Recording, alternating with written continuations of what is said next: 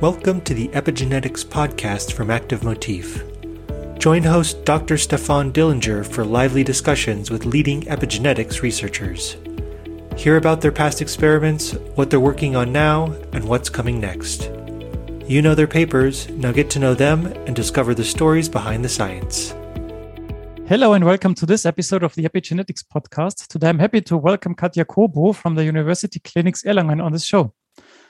Please let me briefly introduce you to our audience. You got your PhD in 2009 from the Universitätsklinikum in Erlangen. You then moved on to do a postdoc and became assistant professor in 2016 at the Universitätsklinikum Erlangen, and you are still there today.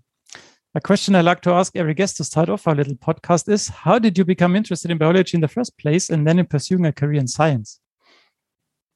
Well, I wasn't really into science from the very beginning. So I'm a very curious person and I like many different things. And actually, I wanted to pursue a different career. I was planning to go into an education program at the Ministry of Foreign Affairs. And I was studying languages and, having a completely different focus. And then they closed this program and I had to switch or change the idea. And so it was a very spontaneous decision, and that I just one evening sat there and thought, okay, I should study biochemistry. And this is basically how I got into science. That's a very unusual way to go to choose a career path. Yes, but it was not a bad idea. I mean, it was spontaneous, but I like to follow my gut feelings. So that was really a good decision. So coming to a science that centers around the role of DNA methylation in epilepsy, could you maybe give us a little introduction into epilepsy in the first place and how you got started now in this field of epilepsy and not in science in general? Okay, so epilepsy also was not on my list, of topics, even when I started to study biochemistry. I mean, what you learn is usually you talk about cancer, you talk maybe about Alzheimer's, if you talk about disease context, but nobody talks about epilepsy. And this is really interesting because epilepsy is like one of the most frequent neurological disorders worldwide. It's affecting about 1% of the world's population. That is, in Europe alone, 6 million people. And it's a lifetime condition. So people suffer really their entire life from disabling seizures. And so it's a very neglected topic on one side, because it's also associated with a lot of stigma for the patients. Nobody likes to talk about epilepsy. But for me as a scientist, it was very interesting. And it was also by chance that I moved into the field, because after I finished my studies of biochemistry, I moved to, I studied in Leipzig and then I moved to Erlangen and started to do the PhD. And I was not applying there because it was about epilepsy, but it was I don't know. I was applying, I guess, for different topics, and that was just the one that came out, because the interesting starting question, my job interview was, well, we have this gene, it's downregulated. We know it's downregulated and it's important in epilepsy, but we don't know why it's downregulated. What would you do? And I said, well, look into DNA methylation. And that's how I got the job. And they said, okay, you can do it. And then I started just studying DNA methylation and epilepsy. Yeah, that leads me to my next question, right? So this was then, you looked into DNA methylation. So how did you approach this question then? So the gene we are talking about is reline. It's a extracellular matrix protein, which is very, very important in brain development, especially in building the cortical architecture, the hexalaminar architecture. So it's really about how neurons migrate and find their place in the cortical plate. And so reline is this guidance molecule. And it's downregulated, and there is a form of epilepsy. It's like the most frequent epilepsy syndrome in adults. It's called temporal lobe epilepsy. So it's affecting the temporal lobe. This is where the seizures start. It's a focal epilepsy. So you can always say that the seizures start in this particular region. And there we have a structure that's called the hippocampus, which is very important for learning and memory. And in this structure, we have like a cell band, the granule cell layer, which is usually a very compact cell layer. And in some epilepsy patients, we can see that the cells that are usually very compact are not in their place. So they are dispersed. They are kind of, the cell layer is wider than it usually is, more cells next to each other. And obviously it's not performing its normal function because of this architectural disturbance. And reelin is the molecule involved here. And so there had been some earlier studies in schizophrenia that already showed that reelin could be regulated by DNA methylation. So basically, this is where I picked it off. Also did some promoter studies and some bisulfite sequencing, checking the methylation profile of the reelin promoter, found that it's highly methylated in these epilepsy patients compared to controls. So I have to say that I'm working in a neuropathology department, and we have associated an epilepsy surgery center. So a lot of people that suffer from focal seizures can actually be treated by epilepsy surgery. And so we receive this brain tissue and can perform the studies really in human brain tissue from live patients. And so we found this hypermethylation of the reelin promoter in these epilepsy patients. And then we looked more into the details, because there are some patients that have this dispersion, this architectural disturbance, others don't. And so I compared these groups, and I found that really the DNA methylation increase was associated with this particular pathology. And there was still the question, okay, if the gene is not expressed, maybe it's just because the cells are gone, but the cells that are secreting the reelin molecule were still there. So it was kind of not the perfect showcase that the DNA methylation really is the reason for the downregulation. It was the first evidence, and it was the first report ever of DNA methylation change associated with epilepsy. So when you did bisulfite sequencing, it was not only looking at this one gene, but did you also look at like the whole genome? Did you see some changes there? In this particular study, not, because it was too early. That was 2005. But I happened to be at by chance again, one of the first, European next generation sequencing conferences. And that was the first time I heard about the methodology. I thought, wow, I want to do that. I need to find somebody who does next generation sequencing, because we are a small lab. We don't have that. We didn't have a core unit even at that time. So I was looking for a collaborator. And at that meeting, I found Samuel Oster. He's a professor at Monash University in Melbourne, and he's head of an epigenetics department and NGS core unit, and already was at that time leading a core unit. So I contacted him, and that is like my best collaborator over the last years. And we decided to do a next generation sequencing study in epilepsy, but not in human tissue. We started in an animal model, because that was more easy to have like standardized tissue. And we found DNA methylation changes in the entire genome. Yeah, that's the question.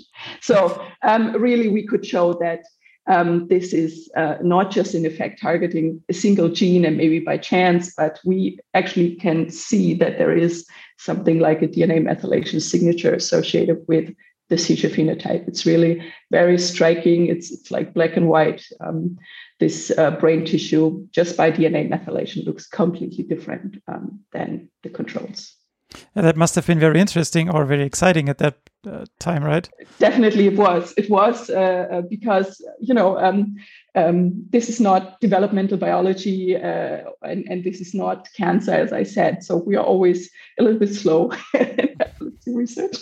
And things that seem to be obvious to others are maybe more difficult to convey here in this community. But I was really excited to see these dramatic changes over the entire genome and really see that there was, it's not about a single gene. Epilepsy is not a single gene disorder, at least not the type of epilepsy that I'm studying. So to really see that there are changes affecting the entire genome, hundreds of genes regulated by DNA methylation up and down, that was really exciting for me to see. You then obviously followed up on this with a study at that time that tested a hypothesis that acquired epileptogenesis is accompanied by DNA methylation changes independent of etiology. Can you maybe explain what you did there and what the results were? Yes. So the question really was, how do these methylation changes happen, right? Why so is it cause or consequence? Exactly. That's one question, but really also is it? Like many said, it's just an epiphenomenon. It doesn't really have to do something with the disease course. But the interesting thing about the epilepsy that I'm studying, this type of focal acquired epilepsy, is that you have a very specific disease course. So in many patients, you have a history of something that we called an initial precipitating event. So something that kicks off the disease, but not immediately, but something that really takes years, sometimes decades. So you have something that happens maybe early in childhood, like let's say a traumatic brain injury or an inflammatory process because you had a meningitis or something like that. And then after that, everything is normal. The patient is clinically normal, so not having any seizures. But then after 10, 15, 20 years, they start to have seizures. So what happened in that time? Obviously, there's something like what we think is a big reorganization phenomenon, molecularly, sometimes structurally in the brain, that leads to the development of these epileptic networks.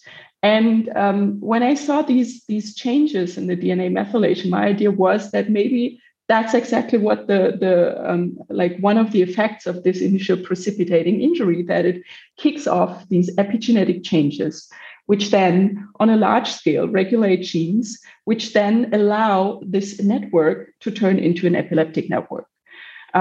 So that's kind of the biggest story. And to test this, the first approach was to compare different animal models, because if it was related just to one specific model and was just, something about this particular model, then we would immediately see that. But if it was a more common mechanism, then we would find it in all three models. So we tested different models that had different precipitating injuries kicking off the epileptogenic process. One was traumatic brain injury, one was an electrical amygdala stimulation, the other one was a chemical induction of a very severe seizure, status epilepticus. And then we monitored these animals over 3 months, and after that time, they all became epileptic. So, and then we studied the DNA methylation in the hippocampus again. And we found that this genome-wide changes in DNA methylation were really to be found in all three models. And they always distinguish the epileptic from the control animals. So it was really there. It was a common mechanism. And then, of course, the hope was that if you integrate these three data sets and then, do a combined analysis, that you would find, I don't know, maybe the one epilepsy gene or the one pathway that would explain to you the epilepsy. And this did not happen. So that was a disappointment for some people. But I personally found this very exciting because it actually shows you that the DNA methylation is not only a marker of the seizure phenotype, but it also harbors other information like what was the actual cause of the seizure, right? What was the underlying etiology? Obviously, it was 3 different etiologies that we studied.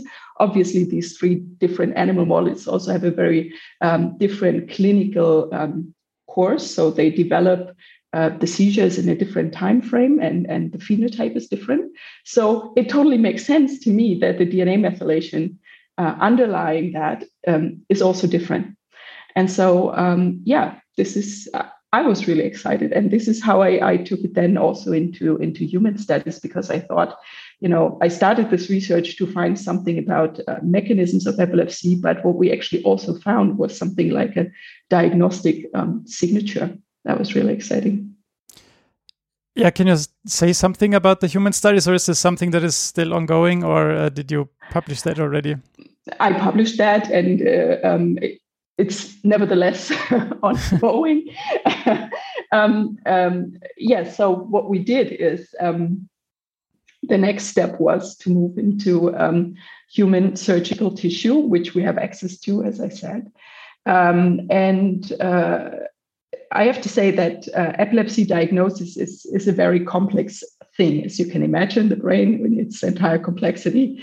To really make a diagnosis of epilepsy is not just about saying, okay, the patient has a seizure and okay, they have epilepsy, but you want to find the reason why they have the epilepsy. So you do EEG recordings to identify the region in the brain where it all starts. You do MRI analysis to maybe find a structural brain lesion that could be linked to these seizures and things like that.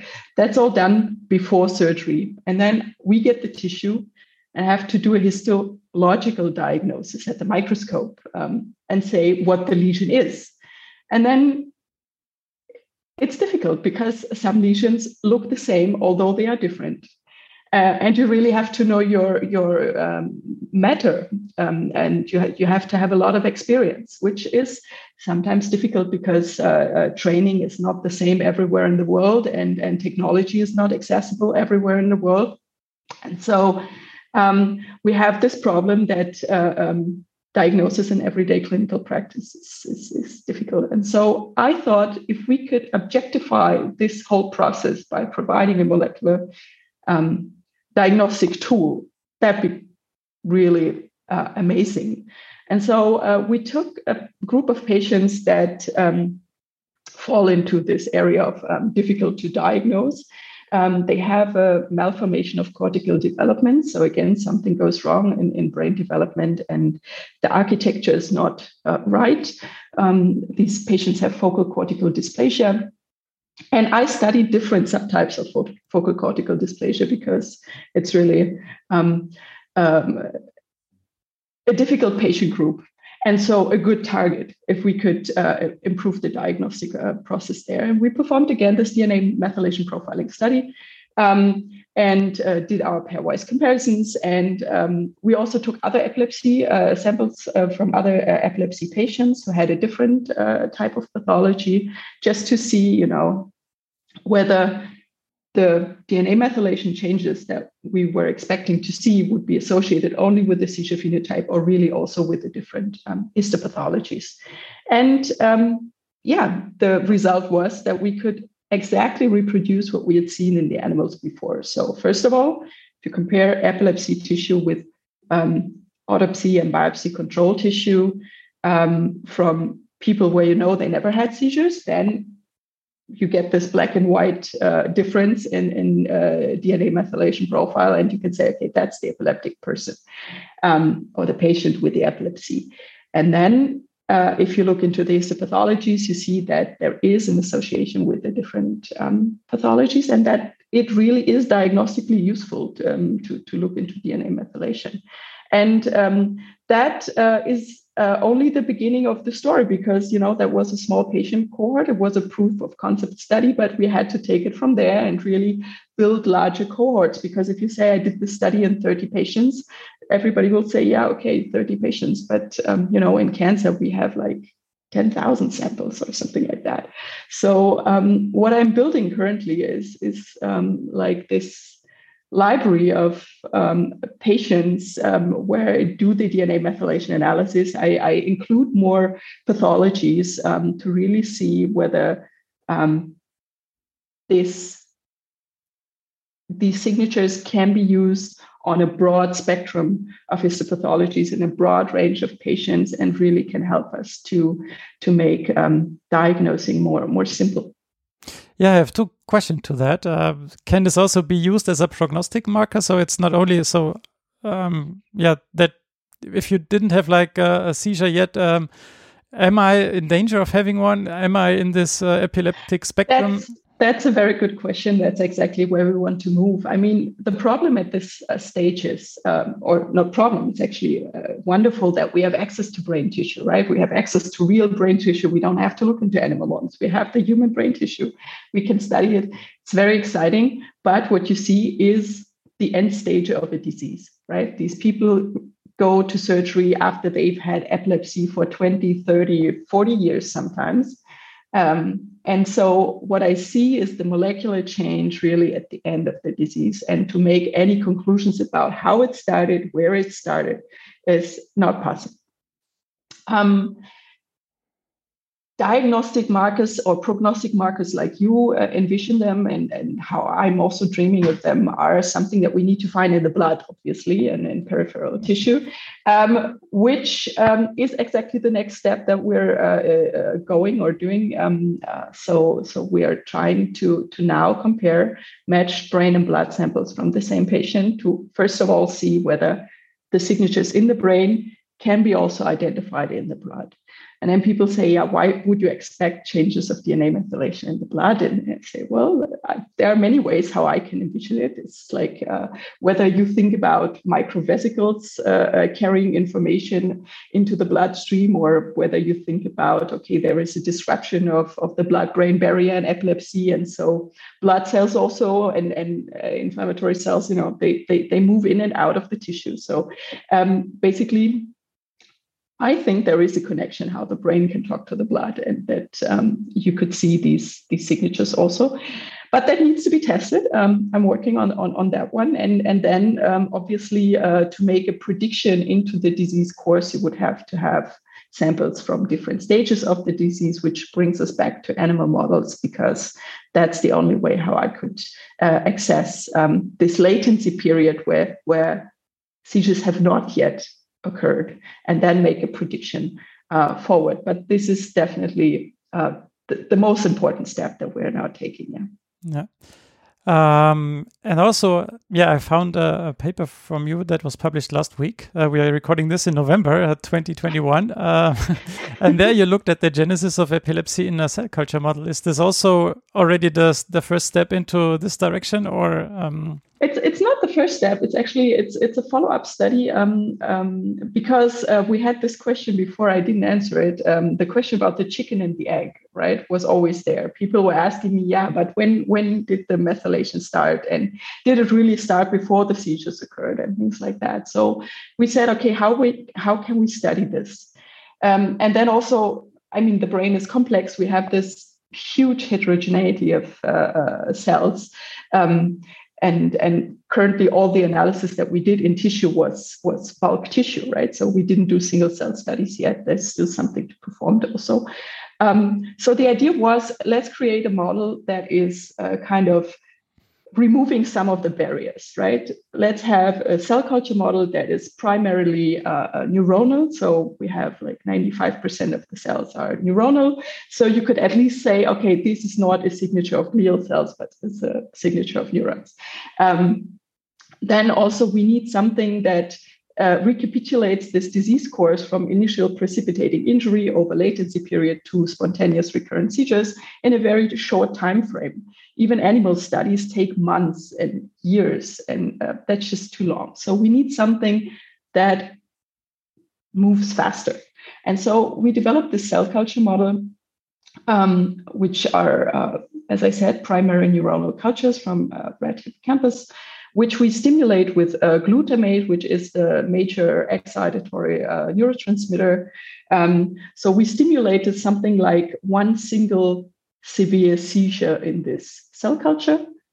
Then we monitor the cell culture, and we see that after a few days of silence, the cells start to synchronize. They start to spike, and they start to talk to each other, and then they synchronize the network. So that we have synchronized spikes, and then they start to develop these epileptiform activities, meaning that they produce something like a seizure. And then you have this epilepsy in a dish model. And so that basically here the disease course is covered in something like 2 to 3 weeks. So it's perfect to really make these temporal studies about which epigenetic changes occur. And in our first study, we looked into candidate genes that have been linked to epilepsy, so glutamate receptors or their subunits. And we really looked into every second day, basically seeing the molecular signatures of histone acetylation, histone methylation, DNA methylation, things like that, and how that correlates to the gene expression changes that we see in these genes. And there we can see that after the initial precipitating injury, you have an immediate response on a gene expression level. So the gene is silenced somehow by, let's say, transcription factors, maybe. But what you also see is that within hours, minutes and hours, you have changes in histone modifications. Histone acetylation is lost, and you have temporal increases in different types of histone methylation. And then at some point, the DNA methylation occurs. And all this happens before the first seizures start in this model.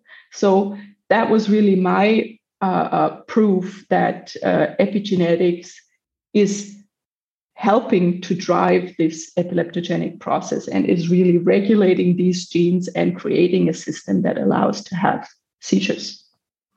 Did you also look at the factors that could be involved? I mean, if histone methylation is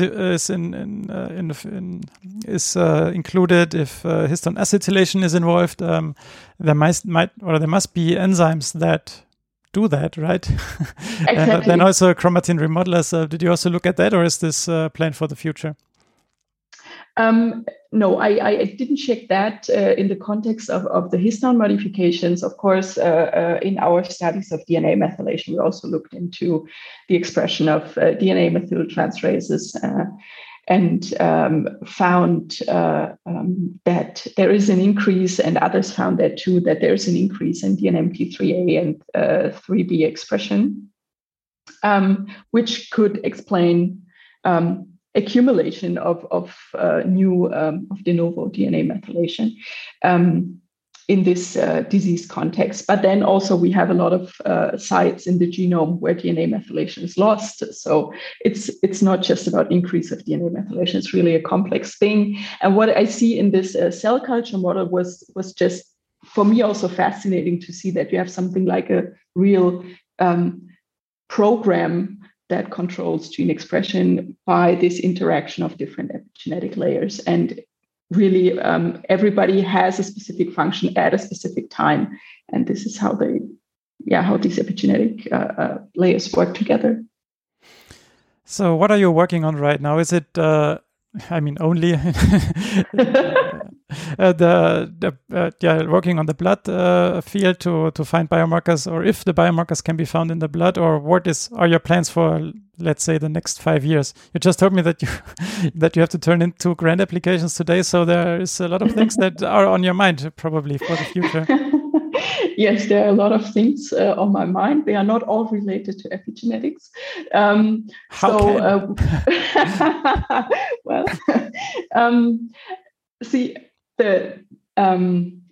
I will always do epigenetic research in epilepsy, definitely, because when I started, there were like 5 people doing epigenetic research. It was really an interesting time and a lot of pioneering work that we did.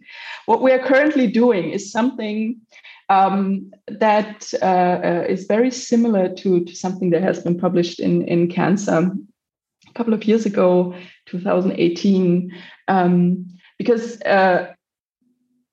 to explain it, because I'm working in the clinic, I need to think of not just doing mechanistic studies and deciphering the epigenetic processes in epilepsy in maximum detail, but what we need is also always something that is also clinically relevant, really, that has an application in the clinic. And this diagnostic tool, developing a diagnostic tool for neuropathology that helps diagnose epilepsy, this is really the most important thing that I'm currently working on. It has been shown for brain tumors that this is possible. So there was this publication by Heidelberg group showing that you can distinguish over 80 different brain tumor types just by DNA methylation. And they developed a tool that is accessible for everybody. So if you have performed DNA methylation at your core unit somewhere, and you have the data, but you don't know what to do with it, you can just upload it there. And basically, they will map your methylation profile of the tumor that you're studying to their tumor classifier and help you develop a diagnosis. And of course, this doesn't mean that in the end, you don't need a neuropathologist looking into the microscope and that everything will be done by molecular classification, but it's a supportive tool for people with less experience to have a decision in the end with more confidence. And this is something that I'm currently working on. The blood story, of course, then single cell studies. I mean, that's still to be done. We have this wonderful tissue available, right? And we need to do something with it. So really looking into single cell DNA methylation and gene expression and other studies, whatever is possible. That's the future. And what I'm personally very interested in is also there is an epilepsy type, a genetic epilepsy, that is due to a mutation in an epigenetic enzyme. It's a CHD2, so it's a chromatin remodeler. And now, how can you explain that the mutation in a chromatin remodeler causes a severe epilepsy, childhood epilepsy? Nobody can answer this question at the moment. And although I'm not the one who has done this genetic studies, and this is not the focus of my research, looking into genetic generalized epilepsy, but understanding how chromatin conformation and structure in 3D can affect the genome in such a way that it produces this very specific seizure phenotype. That's something that I would love to look into. Yeah, that sounds very interesting. To finish off this interview, I have two more general questions. The first one, did you at one point of your career face the situation that you have reached a dead end or did not know how to proceed to unravel the questions you wanted to answer? Yes, I think I would be surprised if somebody says no at this stage. I think science is just, it's about endurance. Most of the time. So there are a lot of downs and there are a lot of dead ends, not mainly because, there's nothing to look into, but it's just the circumstance. It's lack of money, lack of time, lack of manpower, lack of something. And of course, I've been confronted with that. I moved into a let's say, tiny institution. Before I had worked in a Max Planck Institute, and there I was just spoiled with infrastructure. But when you move into a different area, and if you move into academia, may not be perfect all of the time, but nevertheless, I found an interesting topic and a supportive environment. So this is why I stayed and said, I will ignore these limitations and still keep on doing what I'm fascinated by.